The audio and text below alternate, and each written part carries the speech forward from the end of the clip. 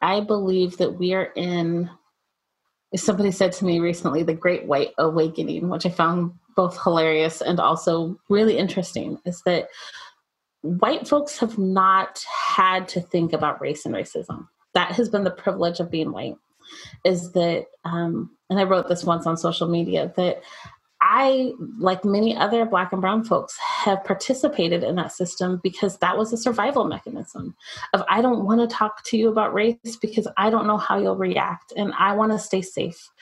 And we just have not had this conversation at this volume, I know, in my lifetime, and I think probably ever. And that feels radical, and it feels scary, and it feels depressing, and it feels new, and it feels exciting. But I also feel like, I don't know about you, but in my bones, it feels different. It feels like we are on a precipice of a big change. And I'm hopeful because I think that we're ready for it. Do you want to be a leader who gets noticed, gets things done, and gets real results? Then you need influence and authority. Join host Jennifer McClure to learn how to build authority, expand your influence, and increase your impact.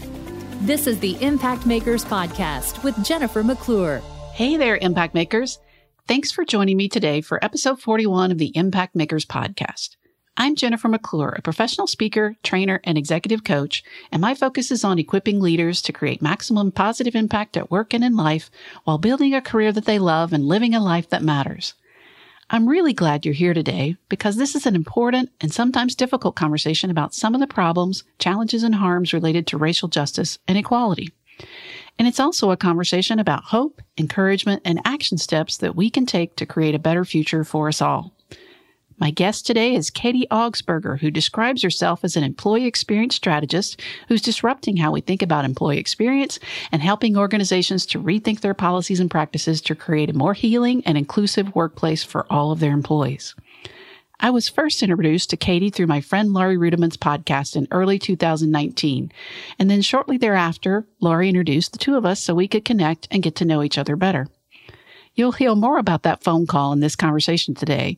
But let's just say that I felt that I made less than a positive impression during our chat, and I was grateful then and even more grateful now for Katie's grace, support, and forgiveness.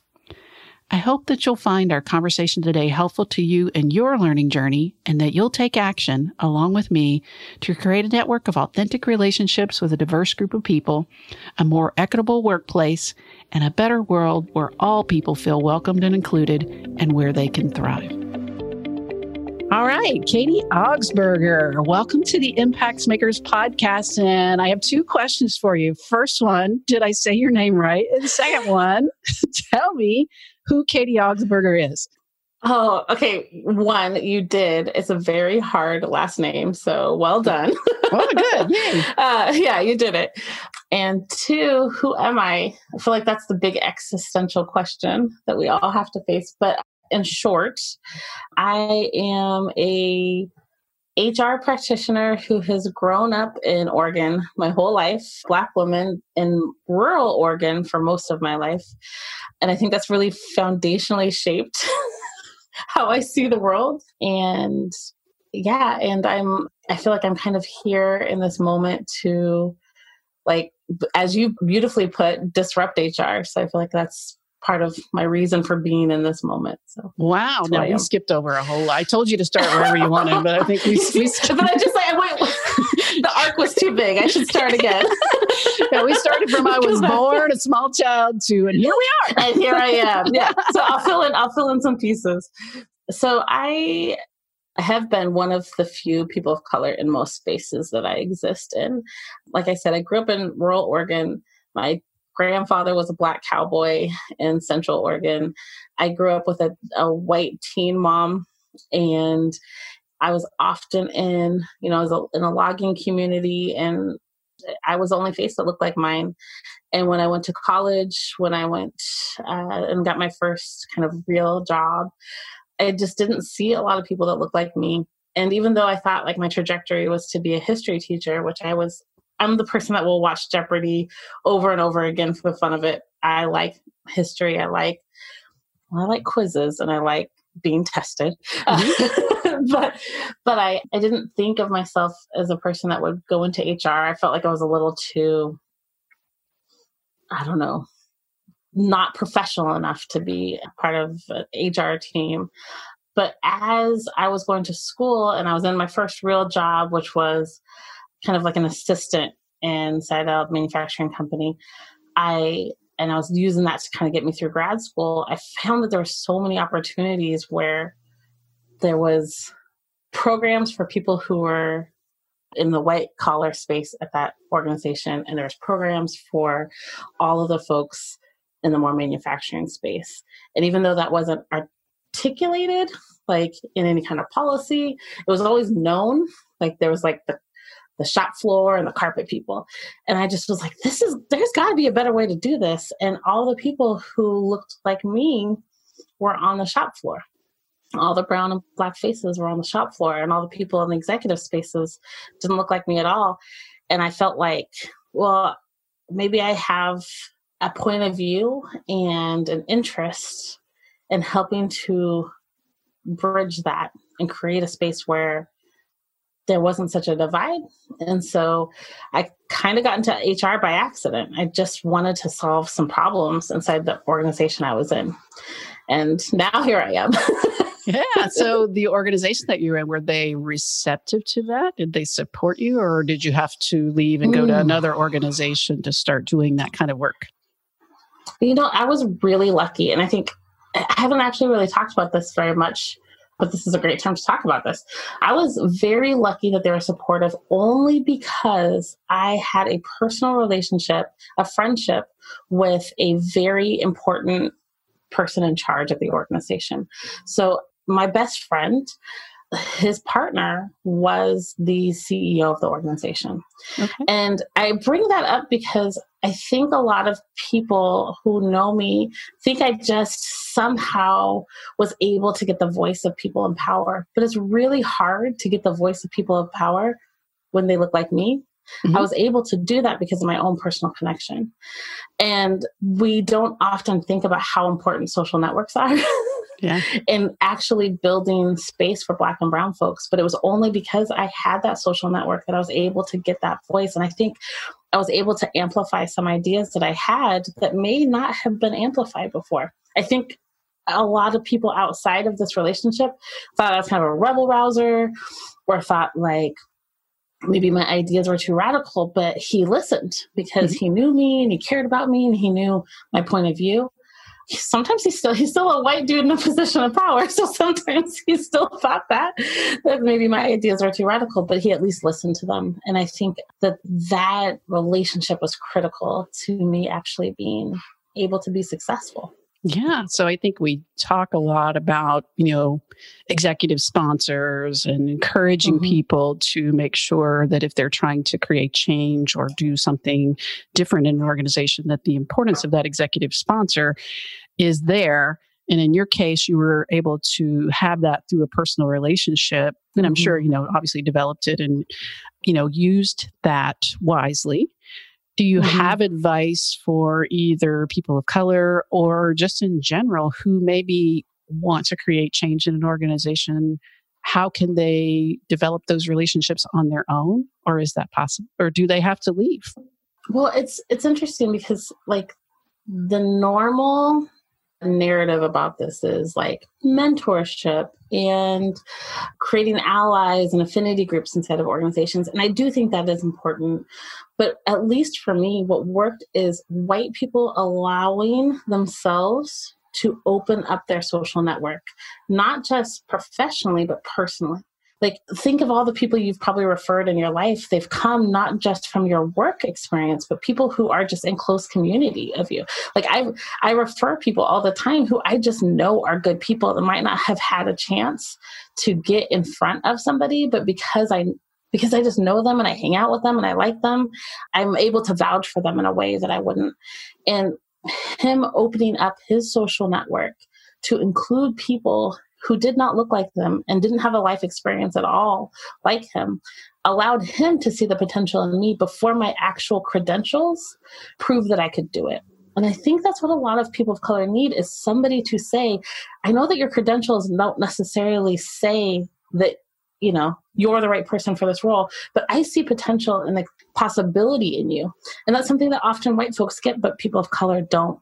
Mm-hmm. And so I think that the best advice I'd give to folks, specifically white folks, is to authentically expand your personal network, not just your work network, but just go to places where people who don't look like you are, when it is safe to do so. Obviously, we're in a pandemic, but to really authentically build your personal network. And that will help you create space for Black and brown folk in your professional network. Mm-hmm. Now, we're recording this in July 2020 because some people obviously may be listening to this in the future.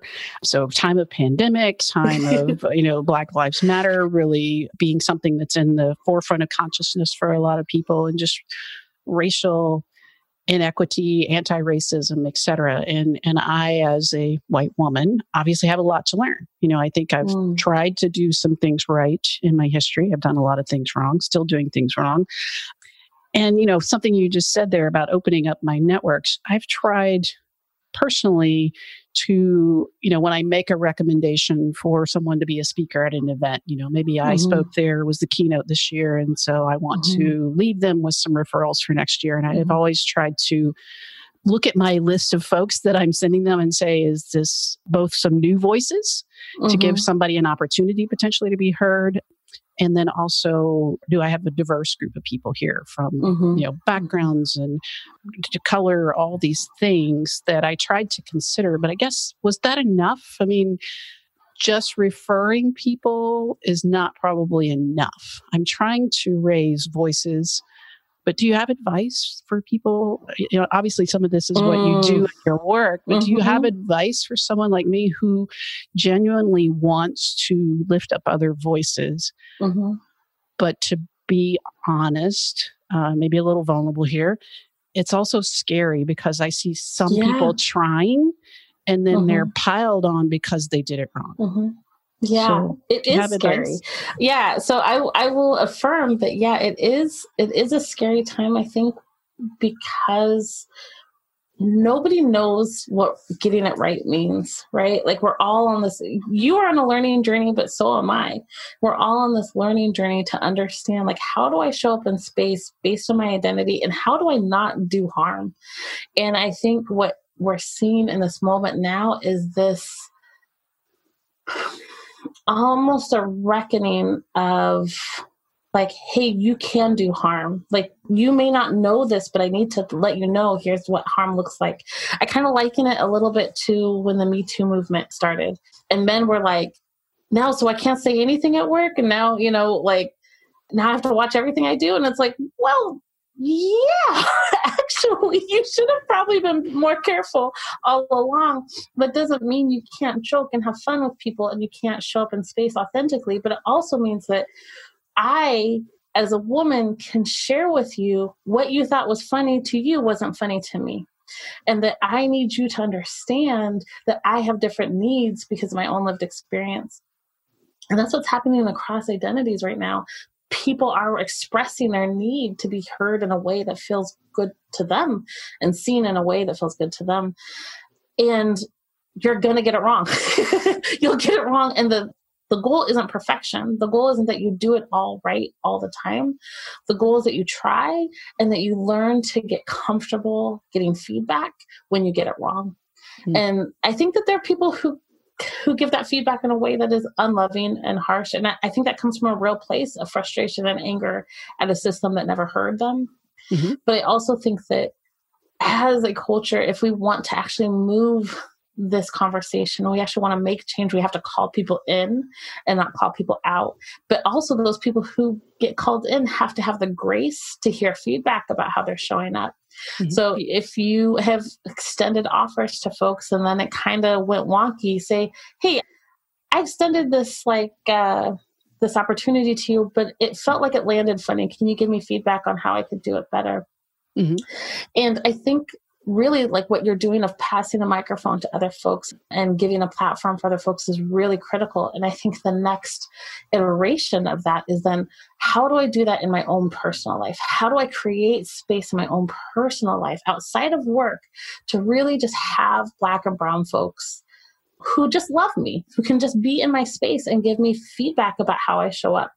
Because that's how we actually make movement, is like actual authentic relationships. Because work relationships are so wonky. Sometimes we show up in a way we wouldn't, I wouldn't put my house pants on, and my stained t-shirt with a work buddy, but I would with my best friend. And that person can give me feedback about how I'm showing up in a way that's really authentic. And so I always kind of encourage white folks who are in this journey and trying to figure out how to show up is to create a space around people who can give you feedback, and don't necessarily use that as a way to learn, because, we have Google, you can learn about, the Black experience through that, but to learn how to just be an authentic relationship with Black and brown folks so that you can see potential in them, so that you can amplify their voices, and then they can give you feedback about how you show up.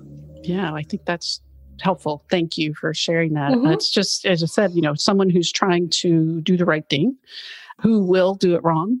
I've seen several examples of people that I follow and admire, white, quote, influencers who some of them messed up right in the beginning and then handled it wrong. Some of them who tried really hard to do it right and were wrong. Yeah. And then some of them who seem to, take an appropriate path to the learning journey and the understanding, but it's scary to see what's happening. And I've learned through both watching them and also, the resources that I've been consuming myself, the importance of being willing to do it wrong, I guess. Yes, exactly. So I am willing to do it wrong. I just, I engage in, social media back and forth with a lot of this. Obviously, I don't think that's helpful if I'm, don't necessarily need to insert myself into some of the stuff. But sometimes I kind of go back to, let me see what you think about this, with maybe you're even working with some companies where you've heard this. When I was in HR and a manager would come to me, usually they're upset or angry with somebody that they're always upset or angry with, and maybe they don't want to get rid of them. And the person does something that is against a rule or a policy. And the manager comes and says, they need to be fired. And the first thing I would always say is, let's look at the intent. First of all, did the person know what they were doing was wrong?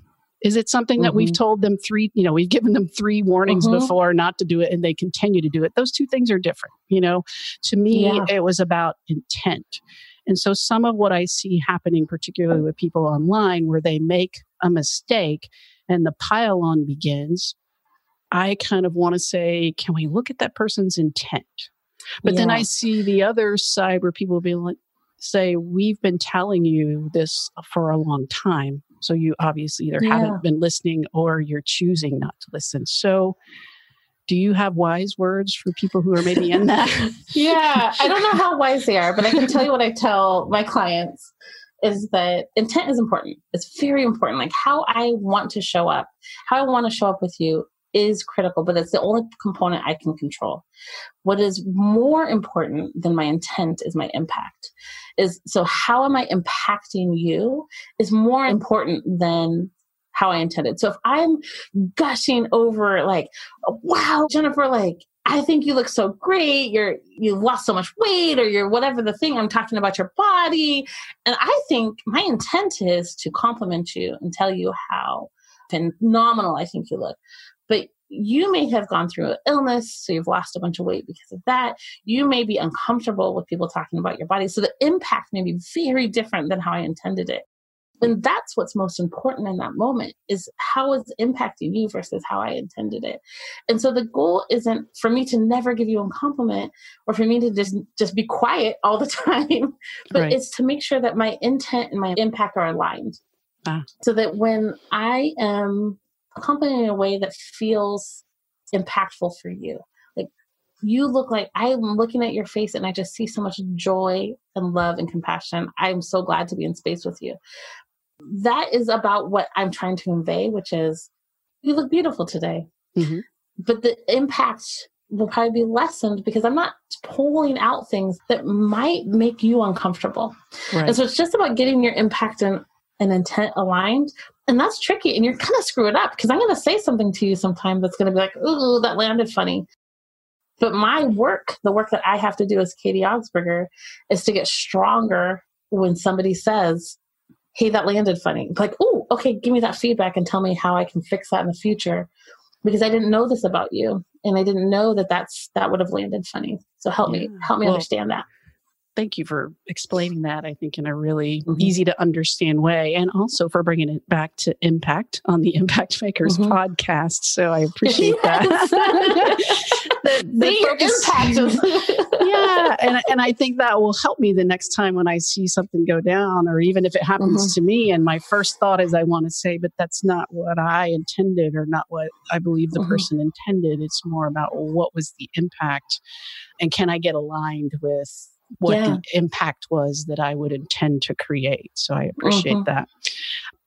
Before we move on, I do want to talk about the work that you're doing and some of the articles. I know throughout this time, as I said, as I'm learning, I know you and I had a conversation maybe about a year ago. You were introduced to me by our mutual friend, Laurie Ruderman, and we had a phone conversation. And I look back on that in a lot of ways, and I kind of joked with you then. I don't know where I was at the time, but I sort of used it as therapy, if you remember.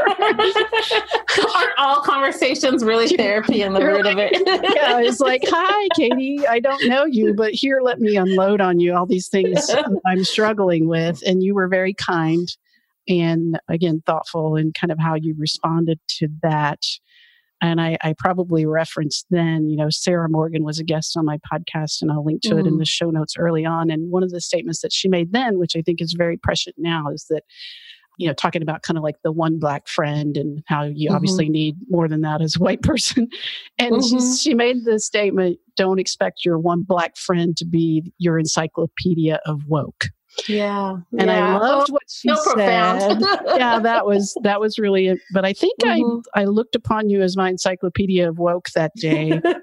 And I've thought about it, and I'm sorry. Thank you. But again, it was, I think that's helpful, impact and intent. My intent was to talk through something with you that I was struggling with, but I didn't ask your permission. I didn't ask, should you be paid for that? I didn't ask any of those things. And I think some of the good things that hopefully will come out of where we are now as a society are instances like that, where I would hopefully be more mindful of, okay, if I want Katie's expertise and wisdom on these issues, this is what she does for a living. And I should be willing to compensate her for that, and or, engage her to help me or my business in some ways with things that I struggle with that she has expertise in. So, Jennifer, what a beautiful example to your listeners of how to repair. But I'll let you know that wasn't the impact that landed on me. I didn't feel taken advantage or put out in that moment, but I so deeply appreciate you working to repair that. And I think as just an example, that's the work. It's saying, hey, this was what my intent was. I don't know if it aligned with my impact. Can I check that? And here's what I'll do in the future to ensure that my impact and intent are aligned. And I think that's where we get so uncomfortable, especially when it comes to race, because especially for white folks, they've been taught not to see race, not to discuss race, not to even acknowledge it.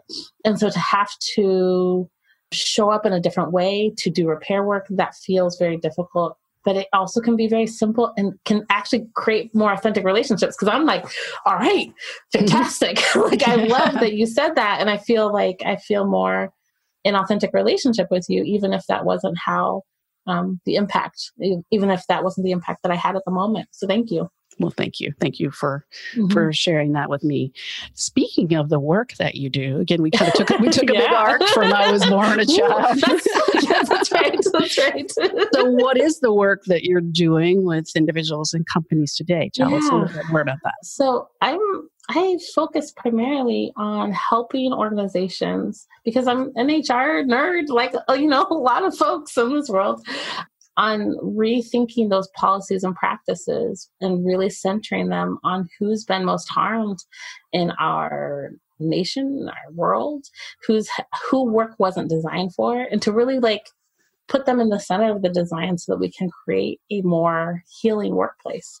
So that's, I think when you and I were kind of setting up this conversation, one of the things that came to mind is I've often been in workspaces, specifically just being a young woman, that were not designed for me. Like I can remember so many times that like work would be really frustrating, and I'd go to the bathroom and cry and see other women crying in the bathroom, because we knew we couldn't cry outside in front of men. We knew that that wasn't acceptable, that there was something shameful about how we were showing up. And if we wanted to show up in that way, we needed to do it privately in the bathroom. And that further extends to just being a woman of color in space, and being a Black woman particularly, is that I got so much feedback about how I showed up, about not being professional enough, about being too loud or pushing too much. And yes, I'm loud. Yes, I push, but I don't think I'm any louder or push any harder than any of the male counterparts I had in the organization, or any of the white folks that were in the organization. But I was definitely more policed, for lack of a better term, about how I showed up. And my goal is not to create a workplace where white men can't be, but a place where I can be in workspace with them, and all the historical barriers that have been placed in front of me are acknowledged and rectified in that workspace. And so that's really like how I see my work now, and especially being a person of color in HR, and a Black woman particularly in HR, where there's just so few, to recognize that a lot of HR is about policing behavior. Mm-hmm. We've really set up our profession in that way. And that becomes even more difficult and problematic when we talk about the gulf of difference between what HR looks like versus some of our workplaces. Right. So your work, or what is your job title, or do you have a job title? Well, I mean, I get to make it up because I work for myself. That's the best part. Yeah. That's the best part. I call myself an employee experience strategist, because I feel like that's what I do, is I just help organizations with their employee experience. Sure. So I've thought of you, when I think of, Katie to refer or whatever, I've thought about equity and inclusion, which is, I'm sure, just a piece of what you were doing and what you just mentioned that you're doing with companies. So let's draw a line in the sand. Obviously, pandemic's been going on, but there was a time unfortunately, George Floyd and a lot of the events that have happened recently, and you were doing the same work then that you are doing today. Yeah. How has it changed in terms of getting companies to listen, want to do the work, actually do the work, whatever time you want to draw in the sand, to where we are today? A different time. That is such a meaty question, and here's why. I think a lot of organizations recognize that they had to change if they were going to be part of the future. They had to change. They recognized that the demographics of staff had changed, and so they were going to have to change how they showed up. They needed to change their leadership and become more inclusive. I think that was in the ether for a lot of organizations before COVID hit. When COVID hit, I saw this kind of like interesting phenomenon where some organizations were like, now we have to do this work faster and harder because we're seeing the inequities that COVID is highlighting. And some other organizations were like, I don't got budget for this at all. This is just the funsies. This is just the feel goods. This is a benevolent exercise so that we can be nice to our Black and brown employees. And that's kind of how it was seen. And so like a lot of the work kind of dropped off. And what we saw after George Floyd's murder is a lot of organizations, I think, in an attempt to be on the right side of history, rushed out to put these statements out into the ether about how they show up for Black and brown folks. But what they said publicly was not at all lining up with how they treated staff internally. And there was strife inside organizations for a lot of Black and brown employees who said, your intent is not lining up with your impact at all. You are saying you care about Black lives, but I don't see anybody of color past junior staff in this organization. Or I have seen the termination rates of Black folks way higher in this organization than white folks. How is this aligned? And so I've really seen this aha from organizations that thought that this was a benevolent exercise, to recognize that this is the work.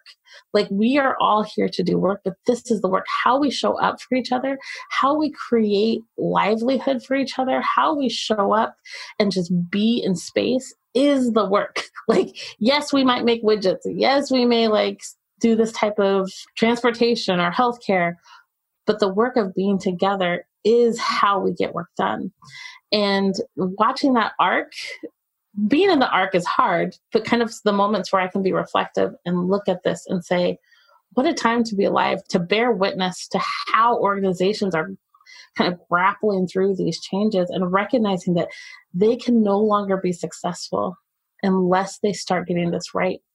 Because not only is there a social media presence about getting it wrong, like there is that you will be amplified if you get it wrong, but also you do not want to harm people. Like, I believe most people don't want to harm people. And so like, how do we show up and be a good organization and not do harm? So I feel like this is just like the most wild time to be alive and see all of this. So are you, that was a long way to say I've been busy. Are you hopeful? Do you think we will get it 100%. Right? Oh, thank you. I am 100% hopeful. And I think like, if you do this work and you are not hopeful, then this is not the work you should be doing. Because the goal is to move this, to know that this might not be changed in my lifetime.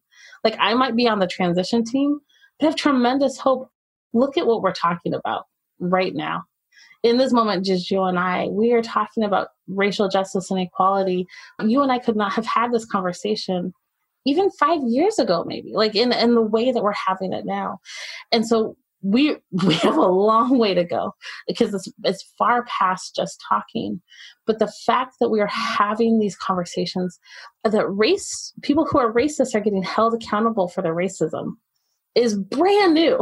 The people who bore the cost of racism have always been Black and brown folks. And now we're seeing people being held to account for their racism. And that is a phenomenon that is far too long coming, but still a big deal for us to celebrate, and to celebrate that we are not nearly there, but we are getting there, and we're going to keep pushing, and we will not stop.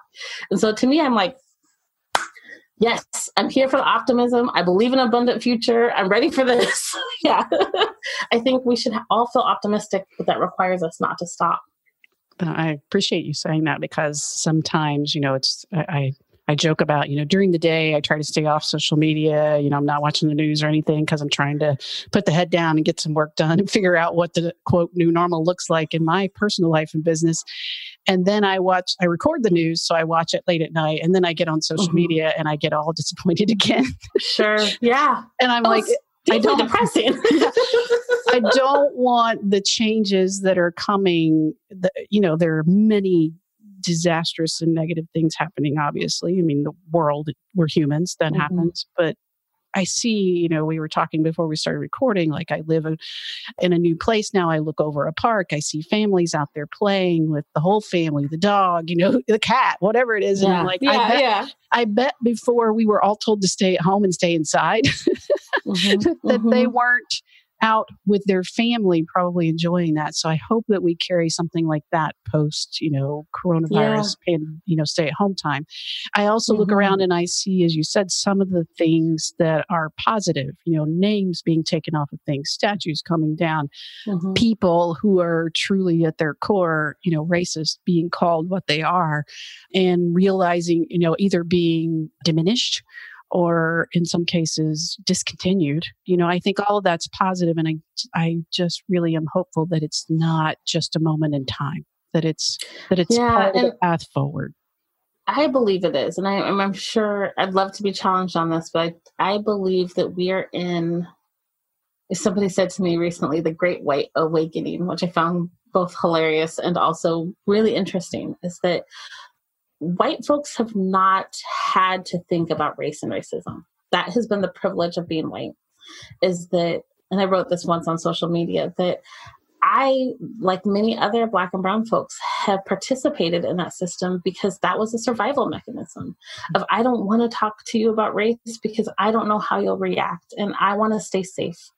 And we just have not had this conversation at this volume I know in my lifetime, and I think probably ever. And that feels radical, and it feels scary, and it feels depressing, and it feels new, and it feels exciting. But I also feel like, I don't know about you, but in my bones, it feels different. It feels like we are on a precipice of a big change. And I'm hopeful because I think that we're ready for it. And we don't get to decide. Like we were talking about before we started recording, like you don't get to decide when the revolution happens. The revolution decides. And so whatever we're in, it feels like we're on the precipice of change. And it probably isn't going to move as fast as some folks want. And it's not going to move as slowly as other people wish. But we're here. And so our job is to keep pushing for it and push so that everybody can be seen. And I feel like, you know, between the pandemic and the administration and George Floyd, we are in this moment that calls for us to work harder. And I think people are. Well, I hope so. And as we kind of wrap up, I did, want to highlight a couple of things. You've been producing, again, great content and writings and thoughts, sharing your thoughts all along. I originally came across you on Laurie's Punk Rock HR podcast way back when, before my unplanned therapy session. But recently, and I read what you write, but this came across my way, and I really. It resonated with me, an article that you wrote on Fistful of Talent, a blog that I used to write for called Dear White HR Ladies, We Need to Talk.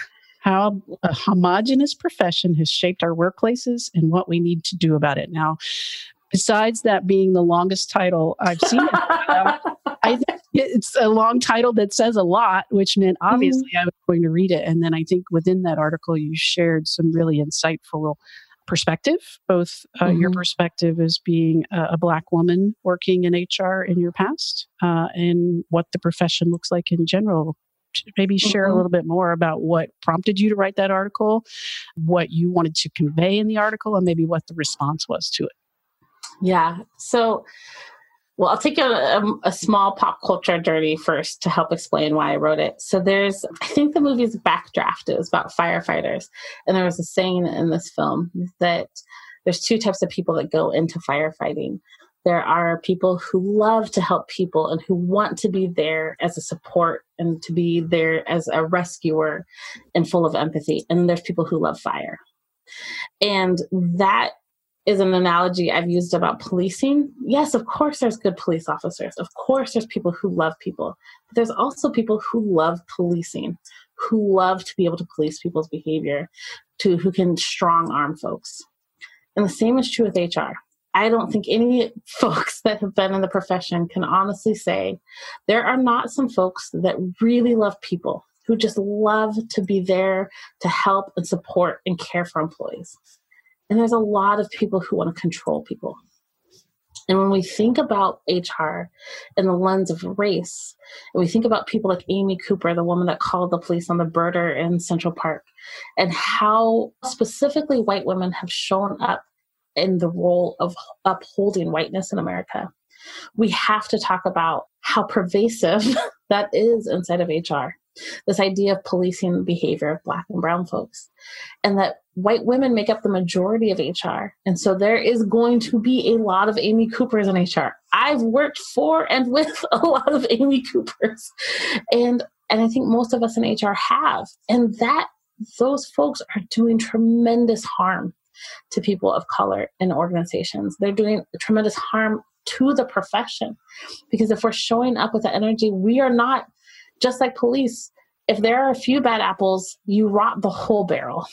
And if there are a few bad apples in HR, we are all rotten. And it is our work to fix that. If there are people who are showing up that way, we have to do the work to call them out. This is an area where I'm okay with y'all calling that out, not calling that in. but to help them repair, to help them understand how they're showing up, to help them understand the impacts that they're having. I've sat in so many meetings with HR folks when I didn't feel like I had a voice to push back, where I've heard people toss aside resumes that they didn't or a culture fit based on only their name, where I've seen people not believe women in investigations of sexual harassment, where I've seen HR folks say racist and problematic stuff. And if they're showing up in that space with me, a Black woman, what are they saying when I'm not there?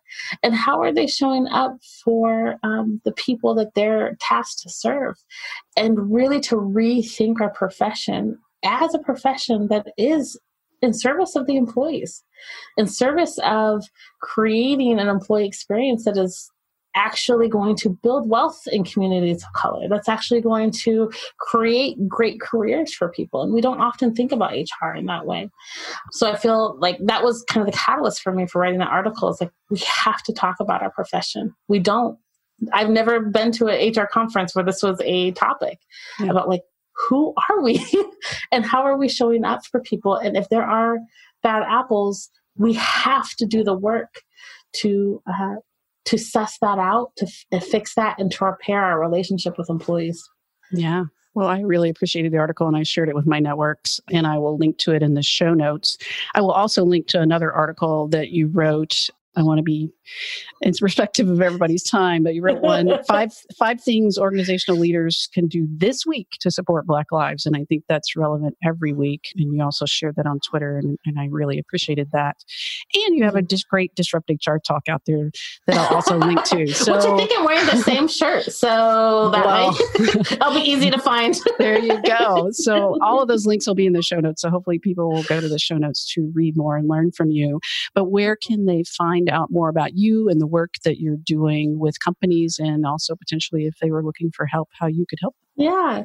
So we're at futurework.design, and you can find me there. And then I'm all over LinkedIn. You can feel free to hit me up there or connect with me there. And I just try to pump out a lot of stuff that might be helpful for our organization. So there's a lot of free content on both places. I appreciate you sharing that. Again, we'll link to all the places people can find you in the show notes. And you have made my day because you have left me with, well, first of all, a great conversation. Thank you for that, but also hope for the future. And I'm really, really grabbing on to hope. I think a lot of us are these days. Hold tight to it. Don't let it go. We have to have hope. It's the whole reason for being.